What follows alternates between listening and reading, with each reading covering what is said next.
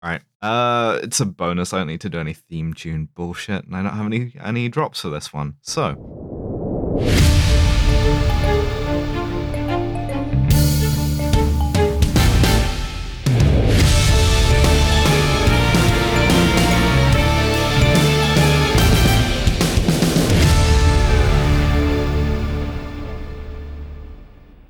Hello and welcome to a bonus episode of Alice Gets Very Interested in an Emotionally Alienated Italian Man, the podcast.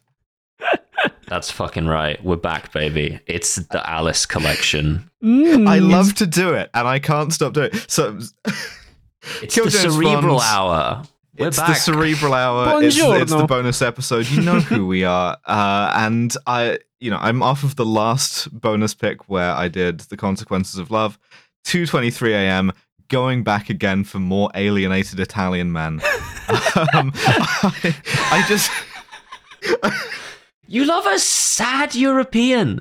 Yeah. I find the sufferings and the sort of distances of the socially stunted Italian man much more sort of compelling. I'm not sure why. Maybe it's the tiny espresso cups. But I made you watch Bernardo Bertolucci's The Conformist, which is one of my favorite films. Very meaningful, very complicated, and I'm quite nervous going into this because there's a lot to get to grips with here.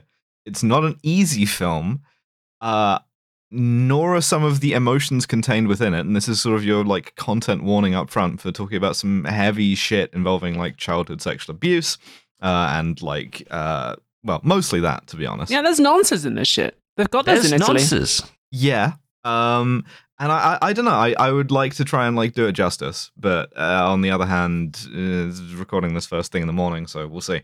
Yeah. See, now let me just put you in my shoes here because I've been traveling a lot. You know, I've been back and forth. I'm back here in the UK. I'm watching this movie. I'm like, fuck, I got to record a podcast tomorrow. And I start this thing, and within about 2 minutes, I become aware of the diacriticals in the word cinema when you're referring to this one.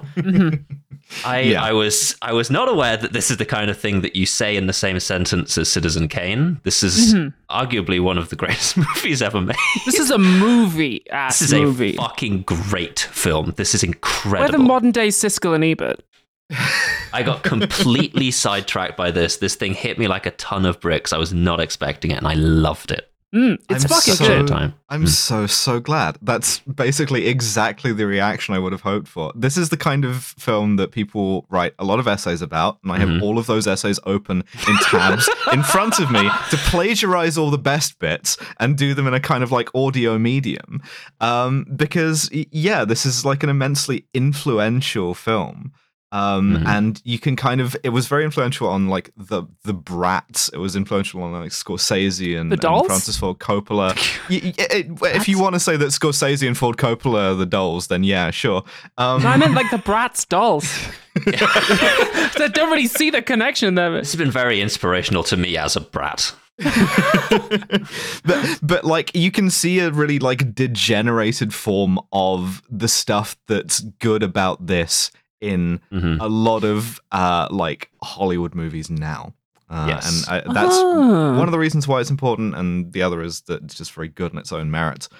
But it's also it's a film about masculinity. It's also a spy movie, and it's a movie about an Italian man who is not in touch with his feelings, which is just perfect for us. That's our 3 major topics. That's right. And so we begin with our alienated Italian man.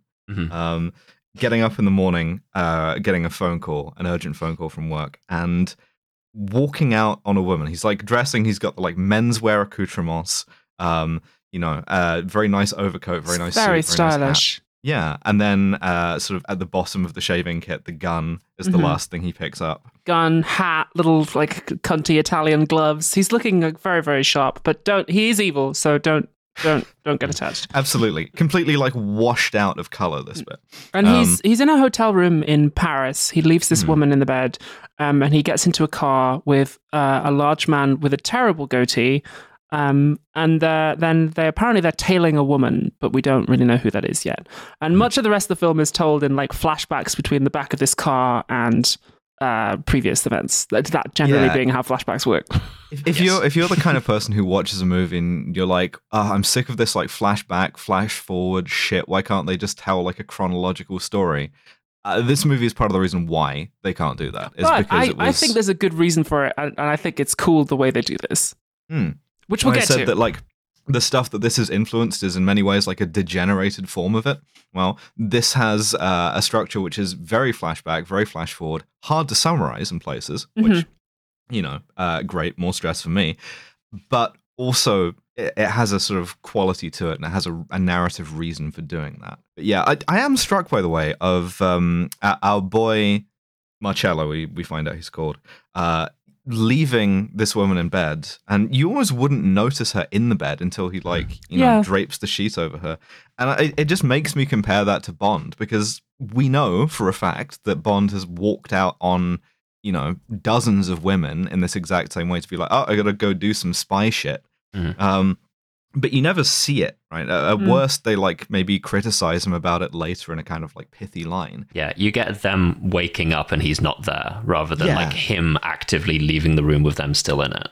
I actually initially thought she was dead until she made a noise, and I was like, "Oh, I mean, okay." She's like face down on the bed. It's like really, it's quite alienating. And you have this immediate sort of like mystery and this immediate resistance to doing exposition. If you compare it to all the Eurospy bullshit we've been doing, where it's like a 009 gets killed and then we explain what happened, his next location. No, that's not how. We're not on that shit anymore. Forget that shit. Yeah, we're on the shit of like, we're chasing this woman who has left. We don't know why. We don't know who she is. We don't know why there's this sense of urgency. Only that there is like some violence and some secrecy involved. And then we flash back. It's like a year or two earlier, maybe not even that much. Couple months. Yeah, to our boy, Marcello, who is working in a radio station. And this is 1930s fascist Italy. And you can tell because his boss is a black shirt. He's wearing the black shirt, black tie, the little like Italian fascist pin on his lapel. And he's blind. Which I thought was a really interesting little touch. Yeah. The fascist guy is blind and constantly requires his buddy Marcello to like lead him around and help him. Again, the relationship that this movie has with disability and the relationship that Bertolucci and his career have with disability, that's another essay that I'll get to. Well, at this point I was like pointing at the screen and I was going, yo, because I thought what was being expressed here was that like the fascists like can't get around without this guy Marcello to help him, who we learn is like kind of ambivalently a fascist. He we learn that he wants to have a normal life, to have stability and predictability. But this is the same shit that I do with the arsonist on my show, who is the personification of fascism. His monologues always end with him asking the audience if they have a match, because the whole point is that he can't do the arson unless you give him the match. So I was like, yo, they ripped off Philosophy Tube in this 1970 Italian movie. What the fuck? Yeah. Getting a lot of Abby vibes from this. He's talking to his boss, this blind man, Italo, his name is, very symbolic in and of itself, where he's like, he is trying to... Italy is blind. Do you get it? Yeah, crazy, right? Whoa! I can't see where he's going. Society. This guy is like complaining, right? So this guy he's talking about his desire to be normal. He's talking about how he wants to be normal, and his friend Italo is like, it's funny, everybody wants to be different, but you want to be the same as everybody else. He's like, I look in the mirror and I don't even recognize what I see there. His blind buddy's like, yo, that's crazy, can't imagine. Yeah, I know a great gender clinic you can get on the waiting list. I mean, you say that, but I mean, I'm building to that. That's a technique called foreshadowing. Yeah, but so he talks about his girlfriend.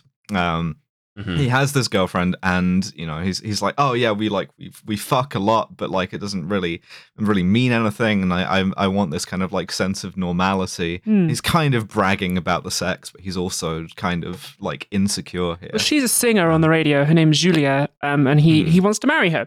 And he's like, why are you going to get married? Are you going to shag the maid as well? He's like, well, yeah, obviously I'm going to shag the maid, but like, I want stability, I want predictability, like a normal life with a wife, white picket fence, brackets Italian. Oh, that's quite enough of that. This is cinema we're talking about here. This is analysis. We can't be giving this shit away for free. You're going to have to head on over to patreon.com/killjamesbond, all one word, and sign up today. It's £5 a month. As the cost of living crisis rolls on, this is increasingly one of the best deals you can get, quite frankly. If we were Netflix, we would be fucking 14 a month by now. Everything in my life wants £15 a month from me. Have you noticed this? No matter what you're doing, it's asking you for £15 a month. And I'm like, I don't want to give you that.